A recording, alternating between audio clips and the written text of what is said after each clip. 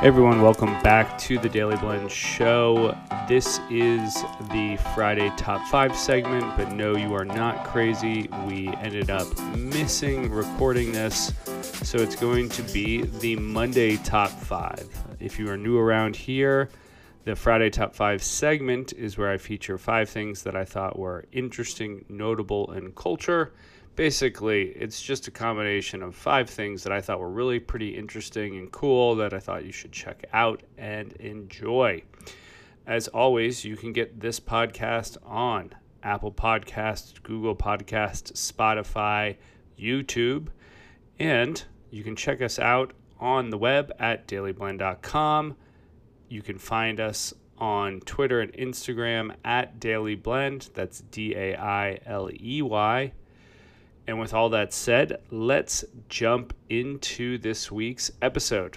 So the first story is coming in from my new adopted soccer team, the Chicago Fire. For the last couple years, I've become a Bulls fan. I've finally become a Cubs fan. I've become even a Bucks fan, only because I live in between Milwaukee and Chicago, a couple minutes closer to Chicago, but both are almost to the minute the same distance. And a Brewers fan. And if you haven't been to Brewers Stadium, it is one of the, I will call, hidden gems. I don't know if you'd call it a hidden gems, but it was pretty awesome to be inside for a baseball game. Anyway, back to the story at hand. The Chicago Fire has been one of the founding MLS teams. They actually built, I believe it was a soccer purpose stadium or just a smaller stadium closer to the White Sox facility. And for someone who lives north of the city, it's just a bit of a trek to get all the way down to downtown, much less through downtown, and then even further to their stadium. So last year they had a few games at Soldier Field. And I'd actually seen a U.S. national team game, or maybe it was an EPL season premiere. No, I can't remember. But I've seen a soccer game at the stadium there, and it's a fantastic at-seat experience. I think, for any stadium that doesn't have ice cream for kids, I mean, it's like, come on, Soldier Field, get it together. But yeah, I saw a game last year. It was pretty fantastic. It was 50-yard line or center field, however you want to think about it, a couple rows up, and I really enjoyed it this year. I haven't bought any seats yet, but I'm hoping to get a few games where I'm actually on the field. It's one of the few stadiums that I'm aware of that you can actually purchase tickets that are at the field level. So looking forward to checking that out. And the Fire, much like many of the other teams this year, have released new jerseys. I don't know the pattern, but I'm guessing now, just like thinking about it and watching and kind of being somewhat cognizant, they do every year or every 2 or 3 years, they do the home jersey, and then alternating years they do away. This year they're doing all new jerseys for their second kit. So usually you have your home kit and the second kit. And this is much more of a, where I've seen a lot of other teams go with their jerseys. It's definitely a jersey. There's definitely some texture and, some stability to it, but, it doesn't have a big collar. They have won a championship. I'm not sure when they actually won that. I need to look that up, but they've got the star in the middle or above the logo, if you've been paying attention. They had this crest for many years, and then they went to this Chicago Fire handwritten kind of hipster-looking logo that was just terrible. And they did a mid-season swap, I think last year, to more of a circular design with their C and star in the middle. The jerseys look great. I'm probably going to pick up a home and away jersey. I loved the blue jersey from last year, and I kind of want to pick that up. But this white jersey looks great. It's got hints of Daily Blend blue in it, and this sort of off red that complements the Daily Blend blue. It's really, ironically, it's pretty much the color palette that we've created for Daily Blend. So if you are in the Chicago area, all home games that I'm aware of are going to be at Soldier Field this year. The Major League has done a fantastic job of signing contracts with Apple, so you're going to be able to stream a lot more of the content on Apple TV. Looking forward to that. And if you are in town, March 4th at 7:30 is the home opener. I'm going to try to make it. We got a bit of a doubleheader for me sports-wise. We've got in Milwaukee, St. John's basketball playing up there. I think the game's going to be at 1:30. And if, fingers crossed, I'm going to try to get back downtown for New York City FC for the home opener this Saturday at 7:30. Links to the Instagram, website, store, and tickets are on dailyblend.com, just in case you were wondering. All right, keeping the show moving, if you will. The second story I am very excited about, which is PXG has launched the Extreme Premium Golf Ball. If you follow golf, if you play in golf, over the last, I'll call it 8, maybe 10 years, PXG has come onto the scene in a very big way. PXG is Parsons Extreme Golf. It was created by the founder of GoDaddy, yes, the guy that made everyone build websites maybe 15 years ago. I think I've been a GoDaddy customer for maybe almost 20 years. And he's a huge golfer, and he didn't find my hypothesis, or I think I've read this, is that he kind of created this brand because he didn't like the equipment and maybe didn't appreciate the fact that some of the golfing communities or golf world didn't love his brashness, and I think that's a pretty apt description. Anyway, they hired away some design team members from other golf brands. They built a facility in America for design and I believe manufacturing.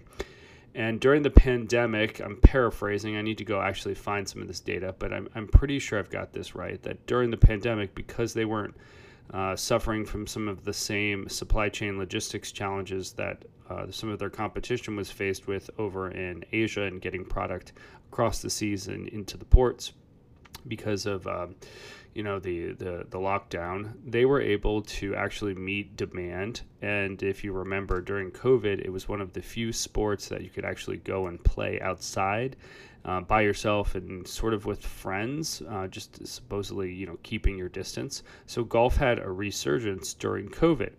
You add that coupled with the fact that you've got this great rivalry now heating up between the PGA and LIV, which is a alternative golf league to the PGA.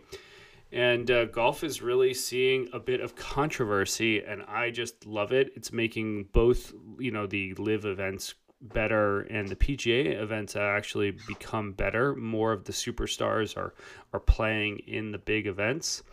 And the fact that PXG is launching a new golf ball just makes me really fired up. We're, only a couple weeks into the season, getting ready for the Masters here in a few weeks. And if you know anything, PXG makes fantastic golf sticks. I can't speak for the drivers, but the putters and the irons are fantastic.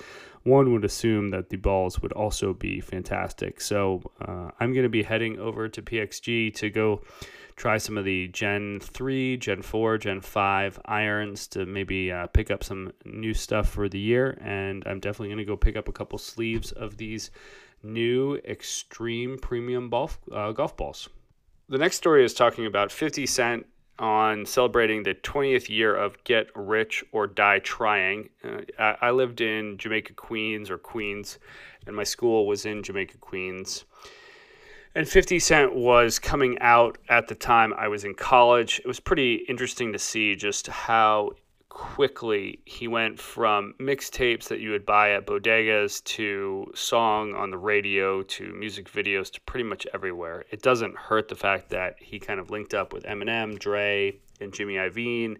All of them have had crazy success, and they were almost in that like music production vehicle. And then you add the sort of charismaticness to 50 Cent, and it was just like, he just kept on putting out more and more and more, got bigger and bigger, both in terms of 50 Cent as an artist and then him with G Unit and the subsequent artists that were on that label, his G Unit clothing brands, and then all of the other ventures he's been doing. I think most notably it was the sell of vitamin water to, I think it was Coca-Cola, and he got $400 million. That was what it was reported. Anyway, he's been becoming more and more of a music producer, and there was this just fantastic 45-minute interview with MSNBC where he joined Ari Melber to discuss his new television broadcast deal with Fox for 2024 election, plus, obviously talking about the album and, just new content on one of his new shows called The Beat. So my guess is that there are a number of projects that he is producing and developing that will be first right of refusal to Fox based on what he said in the interview, and then could go somewhere else if Fox passes. But, expect more from him as he continues to evolve as an artist and a content creator. And I use that in really broad strokes. And hats off to him for the 20-year anniversary to what is become one of my favorite hip-hop albums of all time. I thought it was just pretty darn good and really holds up. All right, jumping from 50 Cent and talking about the 20-year anniversary of his album. All right, moving from 50 Cent and hip-hop to the world of DJing. So I featured a video, about a 45-minute interview from the DJ Vault. It's with Joe Bunn and Sean Hanza and Jim Tremaine. So I've known Jim for the better part of 20 years. I was an intern working for Jim during my undergrad or grad, I can't ever remember. I worked for a magazine called DJ Times and got to travel around the country and over to Ibiza to work for Jim and the magazine, reporting on DJ culture. It was one of the more fantastic experiences of my life. The magazine, DJ Times, I believe still exists. The original publisher passed away unexpectedly, I believe. And since then, Jim, Sean, and others have created a new magazine and a new publishing company. And as a component of that publishing company, they have a new event that is out called the DJX. So they have the magazine, which is called DJ Life Mag, and they have an event called DJX. And so the interview really focuses on the three of them sort of talking about kind of how these events all got started, what they're like, kind of a little bit of background on each of them as it relates to both the DJ industry, and then for Sean, who was much more in the fashion industry until recently, just, what he learned in terms of creating and executing large conferences. And it's just really fun to see on a personal level how this industry has bounced back after COVID. And just people have come back to live events. People want to connect. People want to shake hands. People want to, meet people. People want to interact in person, and not everything is all digital all the time. So, if you are interested in just kind of the history of some of these events and kind of the history of the world that is DJing, have a listen to this interview. You'll get not a kick, but you'll enjoy it. And also, if you are in Atlantic City or you live nearby, they're starting to already promote the DJX show that will go on this summer. And go check out DJ Life Mag. I'm going to be continuing to write product reviews in that magazine, and hopefully do a little more on the content creation with both Sean and Jim. So the next story is really an internet story of sorts. So a friend of mine is a stylist. Her name is Rachel. Her company is called, I think, Rachel Styling is her website. And Rachel, if I've got that wrong, you can DM me after the show and tell me that I've got it wrong, and we'll fix it for next show. Anyway, she was doing some styling for one of her customers and showed these fantastic shoes that were just clean lines, minimal branding, looked perfect for, my style, just really clean, really good looking. And I was like, who are these shoes? And she DMs me back. It's called Yorth Athletics Manufacturing. And I was just like, wow, I dig these. And so I did a little more digging into the company. It's pretty cool. There are 3 generations deep in terms of creating these, based out of New England. They started in 1946, and their big kind of tagline is that the way that their family has been outfitting athletes around the world to perform at their best, the way we have done that has evolved and adapted to the times, but the one thing that remains constant, we are proud, independent New Englanders who fight every day for our customers. I love it. So their first gen, so not the shoes, but they on their website, they did something that I thought was neat and talked about the 3 different generations. So in 1946, they launched with Henry Spalding and his wife, Viola, and they were doing Indian Head Shoe Manufacturing Company became the manufacturing performance footwear for athletes like NFL Hall of Famer Johnny Unitas, I should know how to say his name, and gold medalist Peggy Fleming. Manufacturing took place in R.G. Sullivan's 724 cigar factory building in Manchester, New Hampshire, which remains in the York family to this day. That is pretty cool. Then it moved over into Gen 2 into the 1980s, where Dawn and Haley, Henry Spalding's daughter, York, played the factory outlet store in Manchester, New Hampshire, into a sporting goods retailer serving as a complete school, team, and family sporting outfitter.